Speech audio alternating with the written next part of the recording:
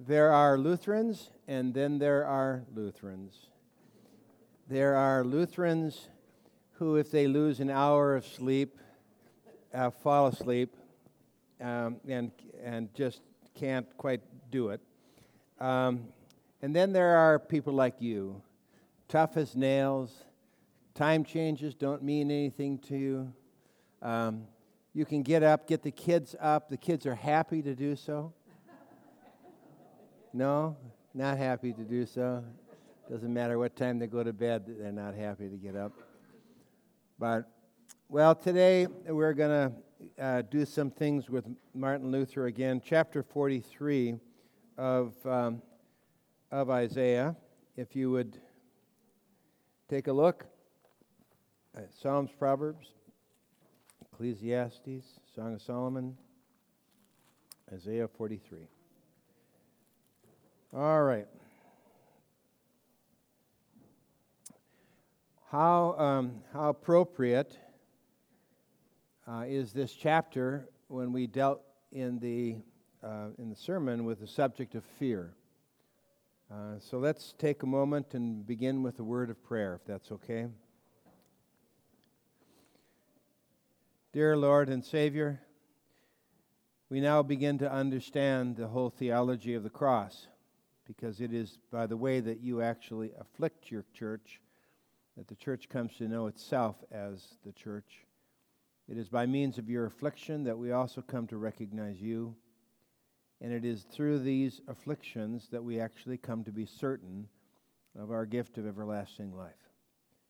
So help us, we pray, to lift up our eyes to your passion, your suffering, your death, and ultimately to that resurrection. It gives us all hope as your children. Guide us and bless us in our daily walk with you, that we might be people of courage and conviction, that our fearlessness would be balanced by the way in which we truly, reverentially, and with awe fear you. And we pray this in Jesus' name. Amen. This is always a tough one to communicate to the kids in confirmation, and maybe even more so for adults, but we don't get to have adults stick around for 2 years every Tuesday night coming to confirmation. And that is that whole idea of fear and how the Bible uses it. Fear it has its positive connotations, doesn't it? I mean, if we, for instance, walk up to the edge of a cliff, fear is what grabs us and pulls us back so that we do not even come close enough to be able to fall off that cliff. Fear is something that teaches us that fire is something that we have to be careful with. When we're out doing campfires or whatever it might be, we don't want to burn down entire forests, as like it happened to us up in northern Minnesota, where 95 square miles went up in flames because some guy didn't properly handle his campfire. Fear, however, also has that connotation of awe and respect. And when we fear hurting the feelings of those like our parents, we all remember growing up knowing that Mom and Dad had certain expectations of us and that we didn't want to disappoint them. And so that kind of kept us from partying with the rest of the kids. Well, except for Carol. She laughs only because it's true. I know it's fear is something that probably is, as we think about the awe and the respect that we might have, that our parents are esteemed. They look at us with esteem, and that esteem is something that we don't want to lose. But I think what Jesus is driving at, therefore, when he says fear God, is he wants us to be whole people. That is to say that the religion of the heart and the religion of the body, the religion of the soul and the religion of the outward man is unified. That there's no conflict, no division, that in fact one feeds the other. And so, just to use the illustration in a sense of marriage, that when a man in his heart loves his wife, a man will outwardly do certain things for her that would become acts of love and acts of charity. It is not through the outward acts that the person actually comes to have a heart like this, but rather that sometimes even in the very action we maybe even learn something more that the heart grabs onto. But you don't say, we used to say up in Minnesota, some of you can appreciate this, that there was a Minnesota farmer up there, a Norwegian farmer, who loved his wife so much that he almost told her. They're a stoical crowd. And so, what do you say? I mean, if you love somebody, wouldn't you say it? But saying it doesn't make you love them. In fact, the worst thing in the whole world is to say it and to cover up the fact that you don't feel that way. And the same is true religion-wise. Well, we have this beautiful text from Isaiah, and if you look at these so-called questions that we have here, each of them corresponding with the response by Luther here, let's kind of walk us ourselves through this. But let me first read these words from Isaiah 43. But now this is what the Lord says: He who created you, O Jacob, he who formed you, O Israel, fear not, for I have redeemed you. I have summoned you by name. You are mine. Questions. Does the size of a church become, sorry about this, I should say, is the size of a church a measure of its truthfulness? This is going to be a question that is raised as the fact that Israel, as a people, were this by comparison to all of these tribes, nations, and people around them. And as this question was raised to them, do you look at yourself as a people and say, we are small and we are insignificant? Does that mean that we are small and insignificant to God? And you'll notice that we have that question today too. Are we? If you say, what are you? And you say, well, I'm a Christian. Well, what's your confession? I'm a Lutheran. But are you a Lutheran, or are you a Lutheran just in the generic sense? Well, I'm a Missouri Synod Lutheran. Well, are you a Missouri Synod Lutheran in the sense that you are moving into American evangelicalism, or are you a Lutheran? And we say, yeah, I'm a conservative, confessional, liturgical, Missouri Synod Lutheran Christian. Well, pretty small group of folks in that category. Does that mean that we don't have truth? What does it mean to undergo trials? Why would God put us through times of trial? And why would these trials come upon us? What gives to Christians the strength to be able to handle their trials? Well, we have to ask ourselves, where do we turn when it comes time to deal with these things? Some of you have had brushes with death. We have a member of our congregation who was on the operating table, and he died. And he was brought back to life again by his doctor. And he wakes up and he says, what does this mean for me? Do I have a gracious God? Where is my faith? Where's my convictions? And you come to discover that, really what we call faith, it's not always something that is just, kind of we have this like some intellectual assent. I believe that 2 + 2 is 4, and I believe that Indiana is a state in the United States. I mean, it's like some fact. Or is faith actually this trust and reliance of the heart that doesn't come to the forefront until we are faced with the realities of our own mortality and our own weaknesses and our own failings and our own sins and God's judgment. And all of a sudden, you find out that there's something inside that comes out. Yeah. What's the reason for these trials? What is God trying to tell us? What evidence do we have from our past that tells us that God is faithful to his promises to protect and preserve us? What does the love of God look like? If you have,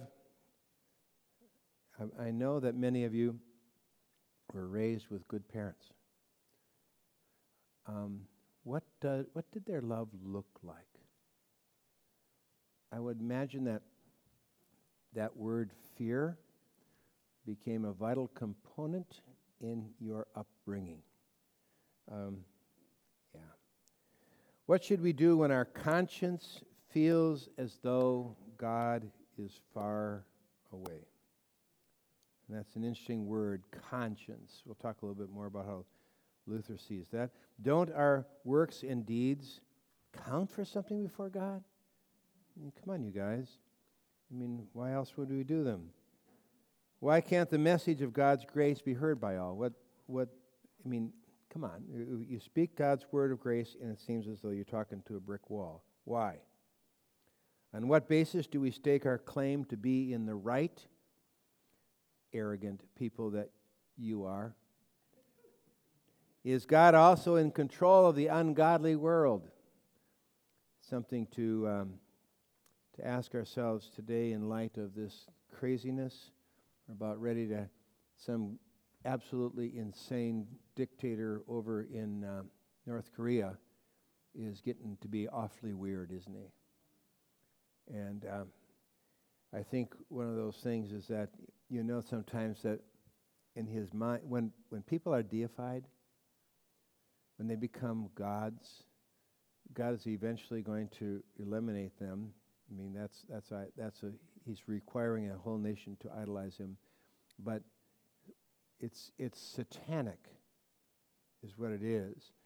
And Satan's intention is always to destroy life, and Satan's intention is that if life is going to be destroyed, take as many people with you as possible. This is a person who would take his entire nation into death rather than give up on his so-called glory. Is God in control? ISIS, is God in control? Donald Trump, is God in control? What changes were in store for Israel in this chapter? And what is the dangerous error that we must not commit in our relationship with God? That kind of sounds like a law note, but it's not. Let's just look at this text. We're going to let's read a little bit out of the chapter, so that we can just kind of suck down on some of the wonderful comforts that this chapter has to offer. Let's read, for instance, chapter 43, verses 3 through 5. Okay? Let's read chapter 43, verses 3 through 5 together. Okay, you ready? For I am the Lord your God, the Holy One of Israel, your Savior. I give Egypt for your ransom, Cush and Seba for your stead, since you are precious and honored in my sight. And because I love you, I will give men in exchange for you and people in exchange for your life. Do not be afraid, for I am with you. I will bring your children from the east and gather you from the west. Yeah, now that's verse 10. Let's read that from 10 through 13, okay? You are my witnesses, declares the Lord, and my servant whom I have chosen, so that you may know and believe and understand that I am He. Before me no God was formed, nor will there be one after me. I, even I, am the Lord, and apart from me there is no Savior. I have revealed and saved and proclaimed, I, and not some foreign god among you. You are my witnesses, declares the Lord, that I am God. Yes, and from ancient days I am He. No one can deliver out of my hand. When I act, who can reserve? It was interesting. You know how it is that when you turn on the TV, you don't know who was on that TV before you. In our household, since there are only two of us now that are living at home, I'm pretty certain I know who the other person was. But there was this thing on TV about an archaeologist who was over in Israel, and they said the amazing thing about these early Israelite settlements in the time they believe of David and such is that there are no effigies, there are no sometimes the pagan religions around them had deities, they had animals, they had various other things that they would put up in the pillars of their buildings and such, because they essentially were worshiping these other gods. Israel refused to make any other symbols or visual symbols of things that would be construed as being idols. So everything was very plain and simple. The amazing thing, the archaeologist said, is that there's such a contrast between Israel and the nations around them.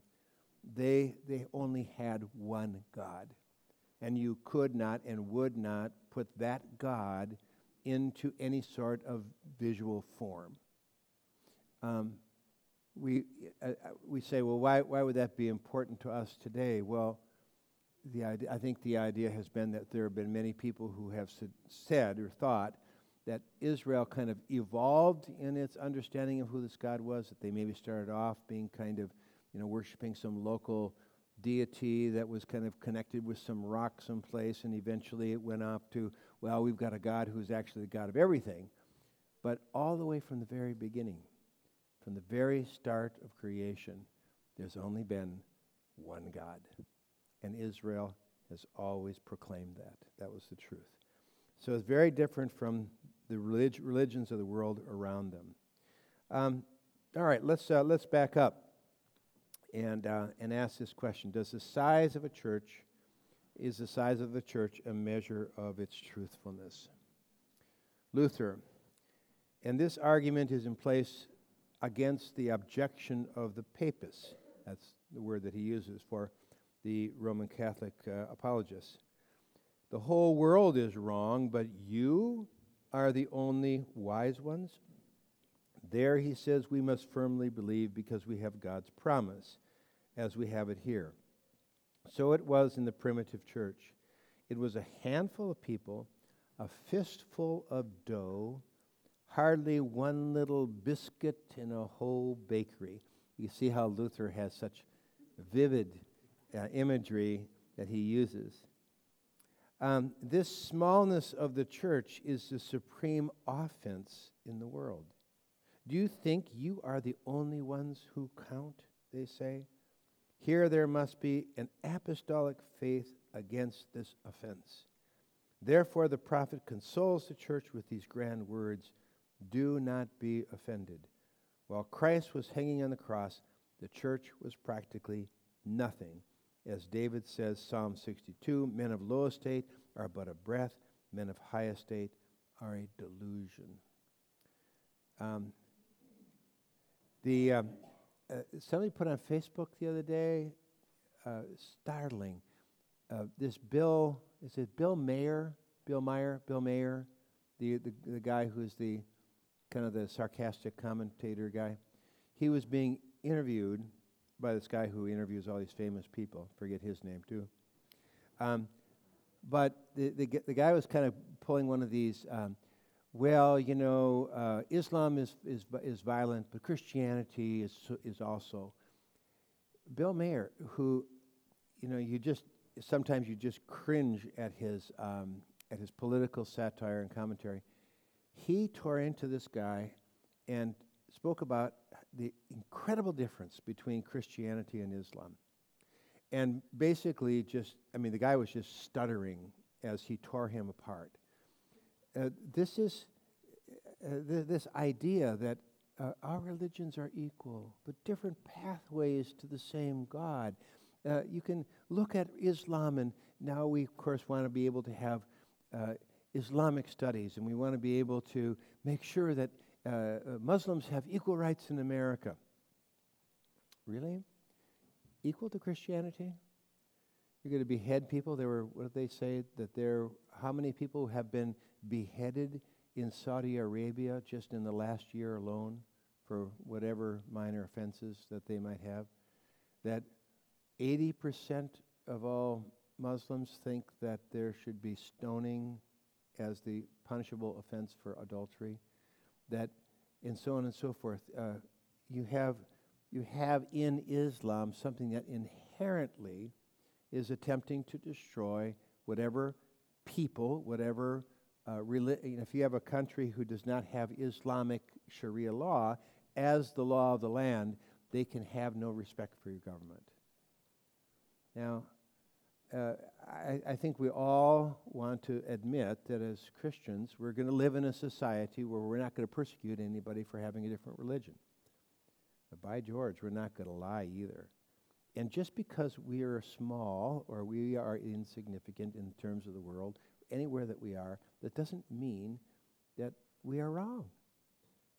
Our religion is a religion of God's word, God's grace, God's mercy, and it is something that I think that in some respects proves itself to be who it is by the way in which it makes both ourselves insignificant at the same time that through the eyes of Christ that he makes us significant. Well, okay. Any thoughts about that? All right. You haven't been watching the same programs I've been watching, apparently. Okay. Number 2, what does it mean to undergo trials? Luther says, this is the church of God built on a solid rock, the rock of God's promise. No tyrant can uproot it. Because the godly are in the church, therefore they will remain, even though tyrants are raging. With their plans and schemes, they try hard enough. They want to burn them, choke them, put them under, and banish them. But this passage and promise controls their planning and attempt. Thus God protects his own in the midst of an ungodly man and preserves his church. We shall have the same experience. We have been called and chosen into the church by God, but we shall pass through waters and fires. There will be offense, but we shall be preserved.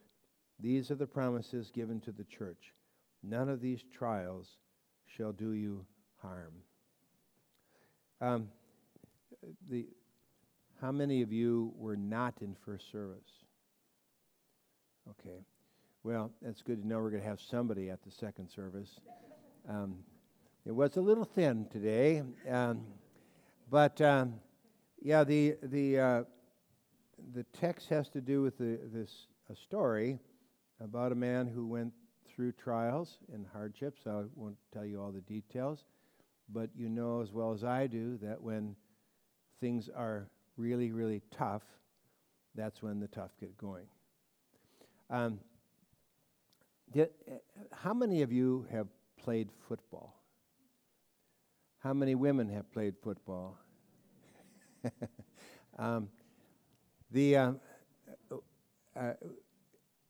To think of what it is that we went through, I played football for 2 years for Concordia College in St. Paul. Not that we were all that great of a team. Dan Rosiniak played a lot better, more football than I ever did, but he's taller and stronger and smarter and all those things. He went to Vanderbilt, and I went to this little, what was it? What? Oh, okay, yeah, Villanova. It starts with a V. What the heck? You know, these are Southern schools, you know, VV schools. Anyway, I went to the C schools and Concordia, and we had this fullback who ended up actually Dallas Cowboys kind of picked him up at the end of the year. But he was about 220 pounds, and he ran about a 9.8 100-yard dash. He was fast. He was big. His name was Mike Bailey. And I was a defensive halfback, so when we worked out, they would throw the ball to the guy who was the guy on offense, and then they would put two dummies on either side here, and you had to lay down on your back, and then they'd throw the ball to the guy, and you had to jump up, and then you had to stop him. Do you know what it's like to have to stop a 220-pound big fullback? It just they ground us into the ground, and we had a bunch of guys who came out for the football team, and they were guys who I'm sure who could have been just absolutely fantastic. In fact, they were very athletic and so on and so forth. And after about a week and a half of this, they quit the football team. They couldn't handle the grinding, killing. Wade Craigle and I, we were roommates. He was on the team too, and we were fearing this football player. We woke up in the middle of the night, and I woke up and I looked down. Of course, as guys, our clothes were all over the floor. And I woke up and I said, "There are cats in our room." And Wade wakes up and he goes, "Yeah, where did these cats come from?" Well, we were delusional because we had been banging with our heads so much. But you kind of develop a fairly decent football team by grinding everybody into the ground, and then when you come back up, you find out that these are the guys who've got it.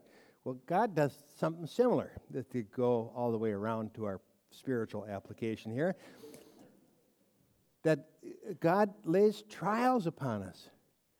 He puts us through the grinder. He causes those 220-pound spiritual, unspiritual, ungodly people to come after us. And then he tells us to stand our ground. And we come to discover that if we if we remain steadfast, if we are people who are unmoving, if we are willing to accept the cross or the trials or tribulations, we come to discover, hey, wait, there's something inside there that I didn't even know I had. And it's not me. Unlike football, I could maybe claim that.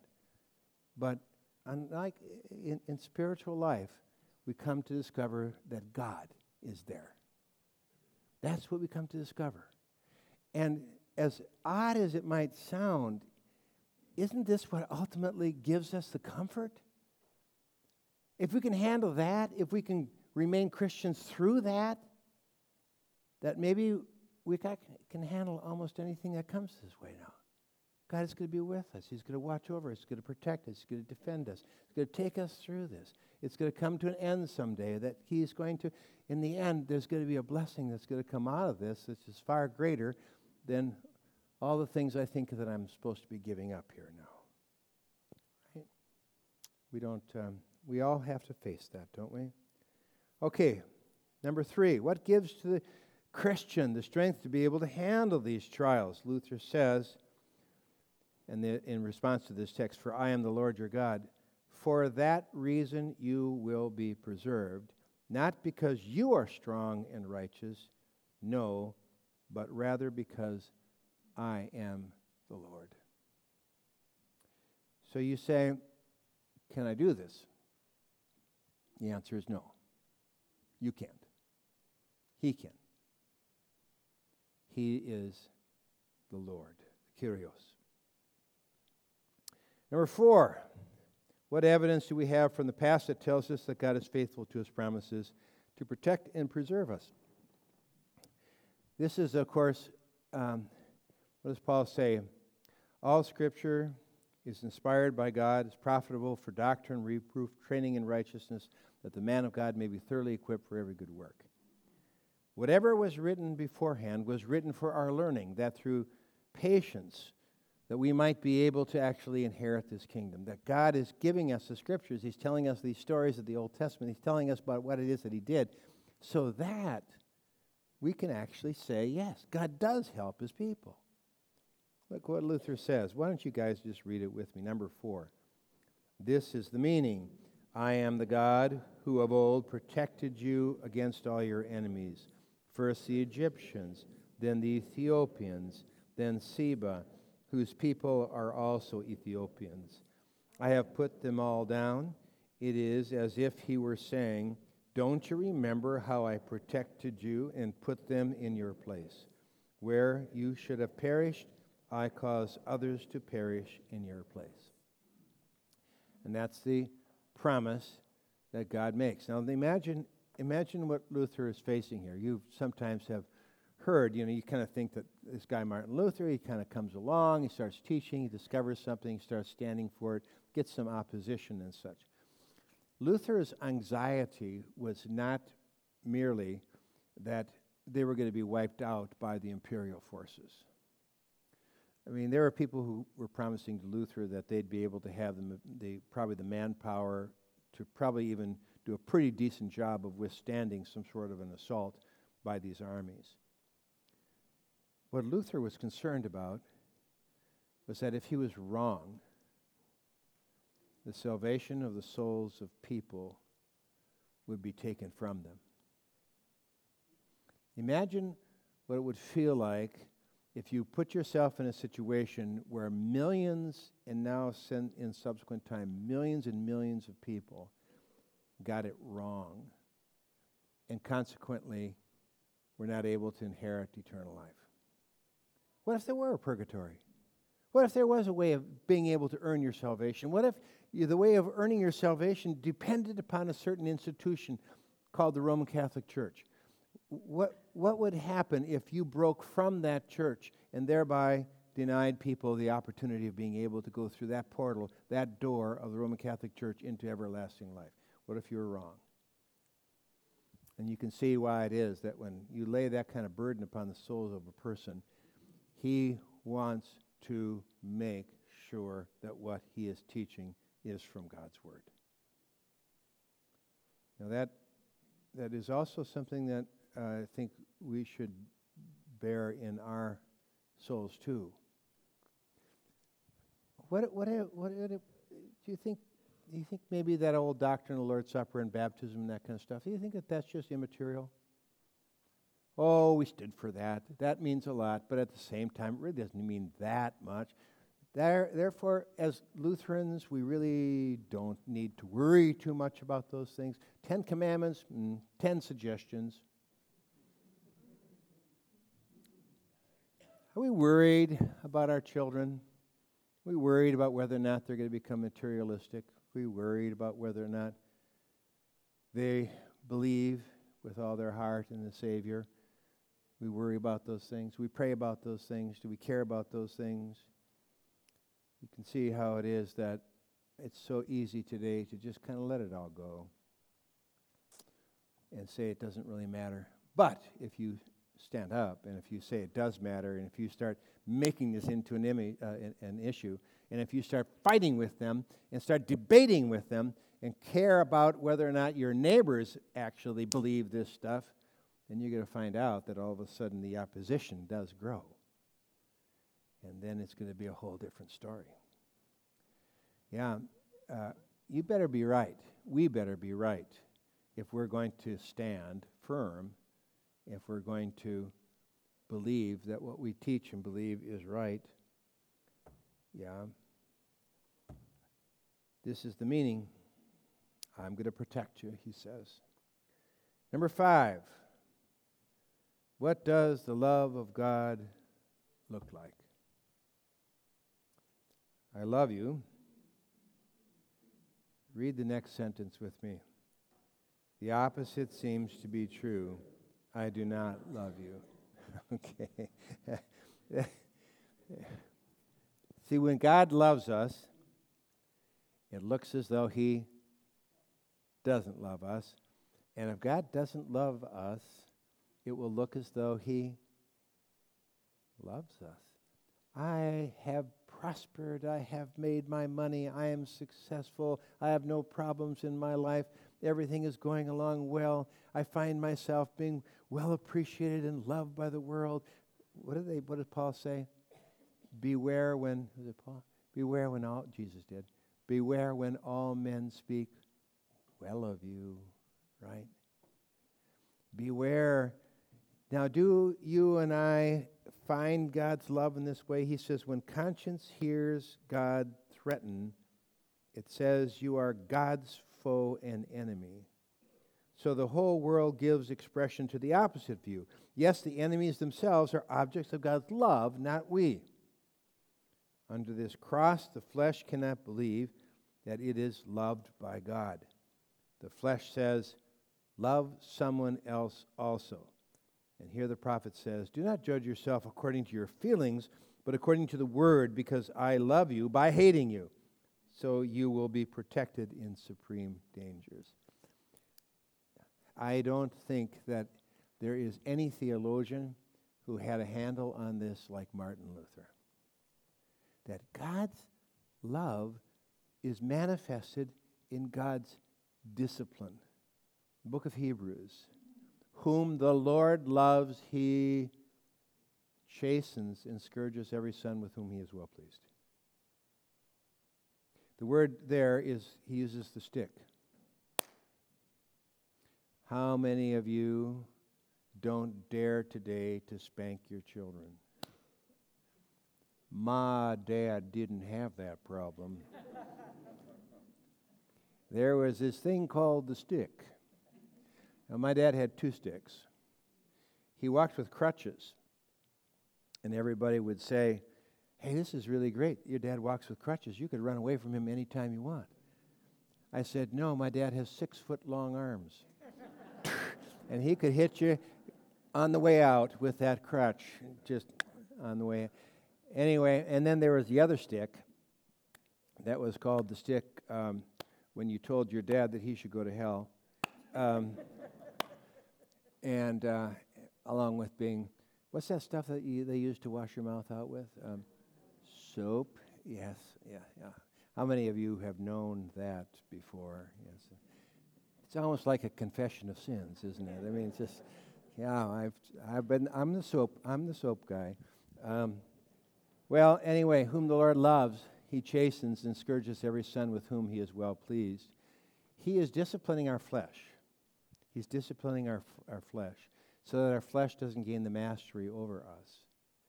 But, you know, we've said this time and time again. There's nothing that we do that does not require some aspect of discipline. I mean, don't we have to exercise? Now our country, in direct proportion to our country's lack of spiritual health, we're also an unhealthy people. We eat too much, we gorge ourselves, and we don't exercise enough. And our bodies are actually suffering now as a result of what used to be maybe a part of daily life. You know, you get out there and you milk those cows, and you bring in that hay, and you get out there and you hoe your gardens, and you're plowing your fields behind a horse. For some reason, those people did not have the problem of overindulgence. The Christian thing here is to recognize that God's love is present actually in our trials, in our tribulations, in our hardships, and the things that we go through. It doesn't mean all the time. It means that I call it the desert oasis effect. We go through the desert, and then we get to the oasis. And then we go through the desert, and we get to the oasis. And we go through the desert and get to the oasis. But you got to go through the desert. And you got to get to the oasis. But you will, and you have that promise from God. And with Israel, the rock followed them. So they had the oasis with them all the time. All right, let's continue on. Number 6, what should we do when our conscience feels as though God is far away? This is related to kind of number 5 here. Since the conscience feels that God is very far away from us, it is necessary for him to say, I am with you. These are hidden words. It seems that God is against us and with our opponents because everything is going well for them. He uses the words, God. How do we know God is with us? Because He says it. That's what your parents used to say. For those of you who were raised in a barbaric world, this hurts me more than it hurts you. I said, well, then do it to yourself. Number 7, question. Don't our works and deeds count for something? You know, as deep down inside, we think, I don't know, I've been a pretty good person. I don't understand why God is doing this to me. He says, thus Christ is our Lord, and we are called by His name. Here, every form of one's own righteousness is rooted out. John, Peter, Augustinian, Franciscan will count for nothing. These are proper nouns. But Christian is a common noun which belongs to all believers. As many as believed and gloried in my name, these are the sons of God. So if we try to be able to come before God and say, hey, I've been a Christian all my life. I've tried to be able to live my life according to your word. I've obeyed my parents. I have gone into the ministry. I've devoted my life to you. Doesn't that count for something? And the answer is no. And you say, well, why is that nice? Why is that good? Because if that counted for something, then something would have to be done by me to get God's favor. It would become works righteousness. And in works righteousness, there's never any security or certainty. I asked the confirmation kids, my guinea pigs, I should call them. I always like to ask, I ask those confirmation kids those questions. Said, why do your parents love you? And they look at you like this. I said, why do your parents love you?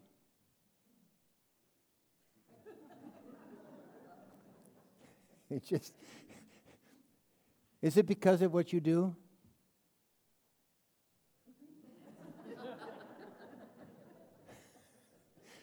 One-sided love from God. It's just, it's very hard for us to grasp. Number 8, why can't the message of God's grace be heard by all or by everybody, right? Luther says, we have not created, formed, or made ourselves, but we have everything from God.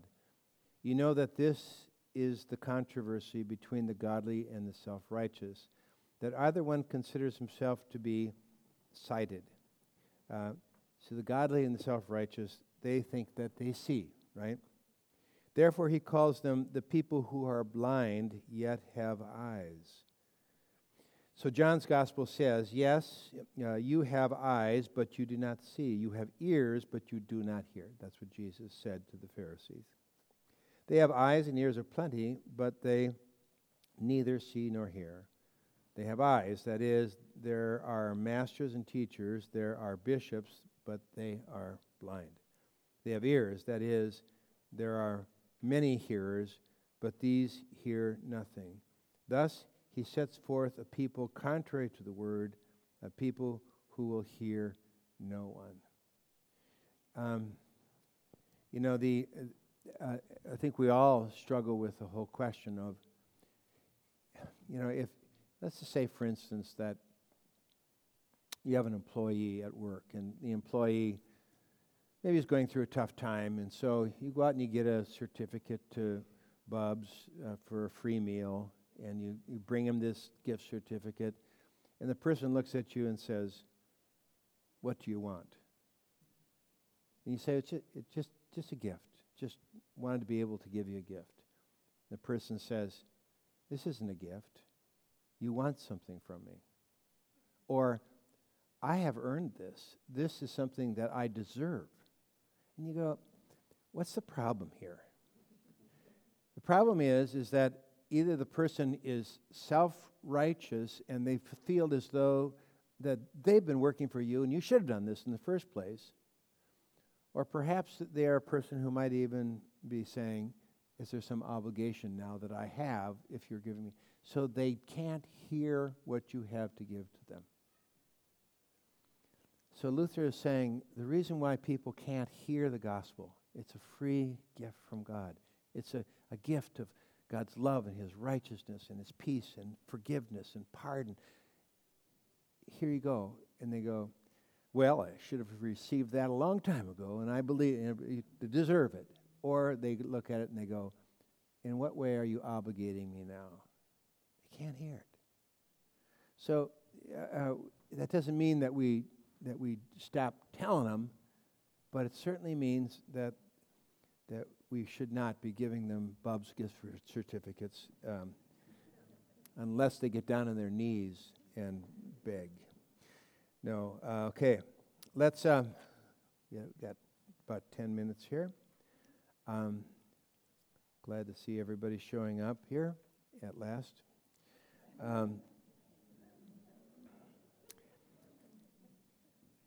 How many of you came for church for first service? No, I mean, not many. How many came to first service? But how many came here at 8:15 or 10:15 to go to? How many came an hour ago to come? Anyway, all right. What are we dealing with here? Number 9, on what basis do we stake our claim to be in the right? Luther says, but whatever concerns themselves, this they approve and affirm, and by this means they create wavering and doubting consciences, having a doctrine shaken by the wind, as Paul says in Ephesians 4. What Luther is driving at is, we raise the question, how is it that we are able to know that we are right? Now that sounds like a very arrogant thing, doesn't it? But Luther is driving at this. When you are dealing with things that are spiritually wrong, you will always find that there's an element of doubt. It always creates doubt. You can't gain certainty. Now the Roman Catholic doctrine says that you are basically saved. God's grace helps you. They call it grace. It's like electricity that moves a motor. Electricity of grace moves you to start doing things that you can do to save yourself. How could anybody ever be certain that they could go to heaven? They don't ever know if they've done enough. So what they do is they create a spiritual bank.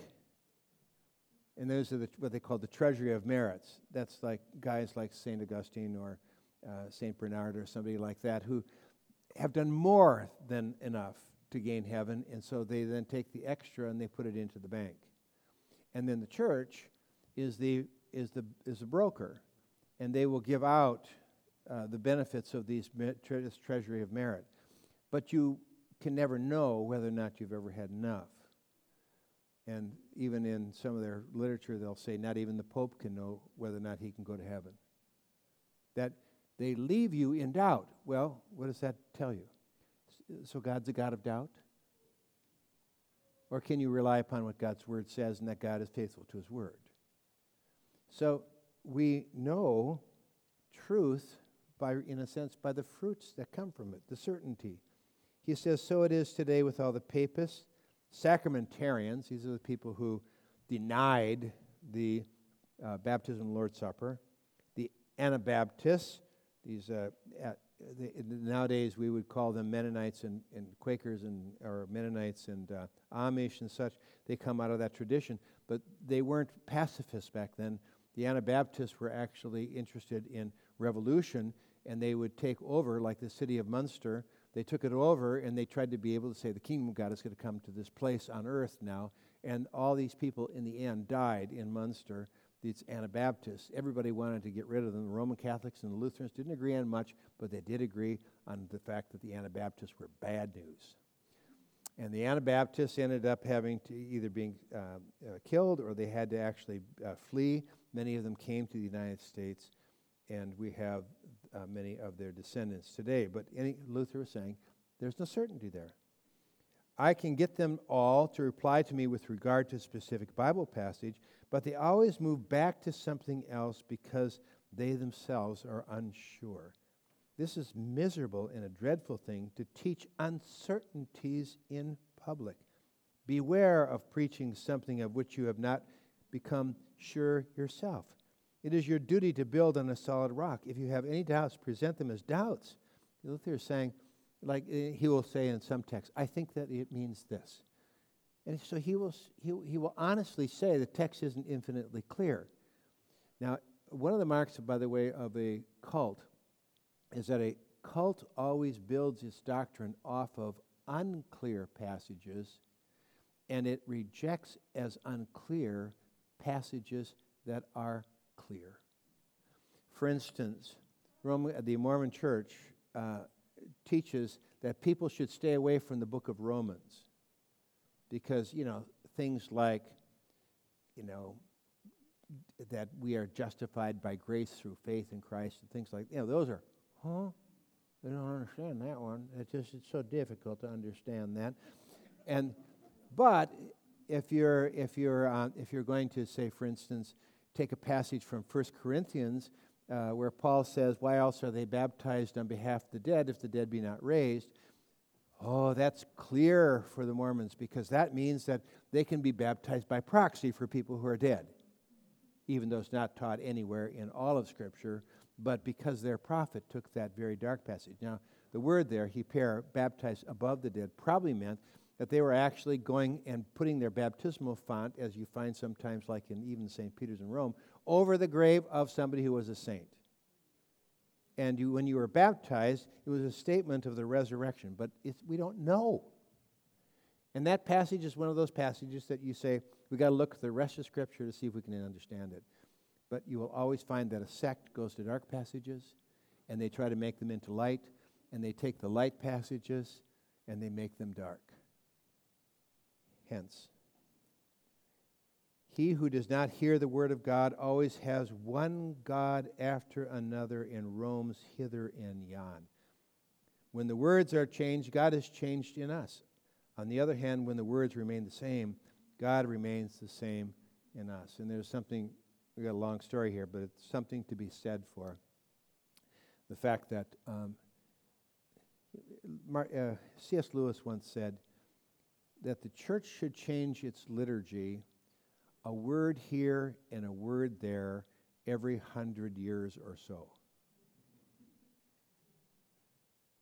And you say, what does that mean? He's saying that there needs to be constancy. How many of us are praying the Lord's Prayer and we refuse to pray it any other way but that King James way? Right? So here we are, you, and we get to the Lord's Prayer. Our Father who art in heaven, hallowed be thy name, thy kingdom come. Do we even use those words anymore? No. But we want our prayer to be the same. Why not the liturgy? Why not our hymnody? You can add to it, but why not preserve it? Well, okay. Our God keeps changing. Quickly. Vicar is going to make an announcement here in a bit. Is God also in control of the ungodly world? Quite frankly, number 10, yes. We're coming to the end of our study here, so we have to move quickly. What changes were in store for Israel in this chapter, in chapter 11? But you have burdened me, that is, all things you have done are sins, thereby you have turned me into a... that's what it is that we should watch out for. What happens is, Luther says, we have to be careful that we don't turn God into our slave, that he would serve us. And what does that mean? How often have not people said, I don't understand why it is that God is doing what he's doing, if he's a gracious God. He didn't hear what I was asking him to do. Do we pray, thy will be done? Don't we? Isn't his will maybe even supreme to our own? But he says we've got to be careful that we don't turn God into somebody who serves us rather than the other way around. Okay. And so recalling of the things of the past, he says all those things. Okay. Abbreviation. What is the dangerous error that we must not commit? Okay. Vicar, you want to come up here and you want to make a case for yourself?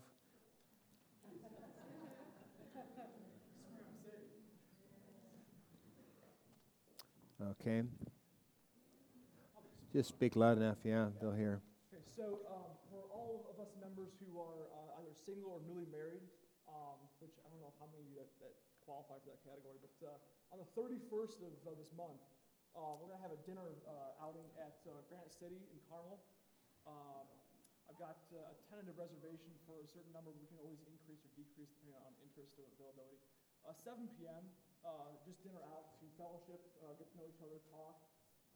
Hoping this turns into an ongoing monthly event. But there's a sign-up sheet on the table. It has the Advent cards on it. You could sign up, maybe leave an email for contact. Let me know if you can be there. That way I can adjust the reservation as need be. 31st at 7 o'clock. Should be a good time. Hope to see you there. All right, there we go. Okay, well, with that in mind, let's close with a word of prayer.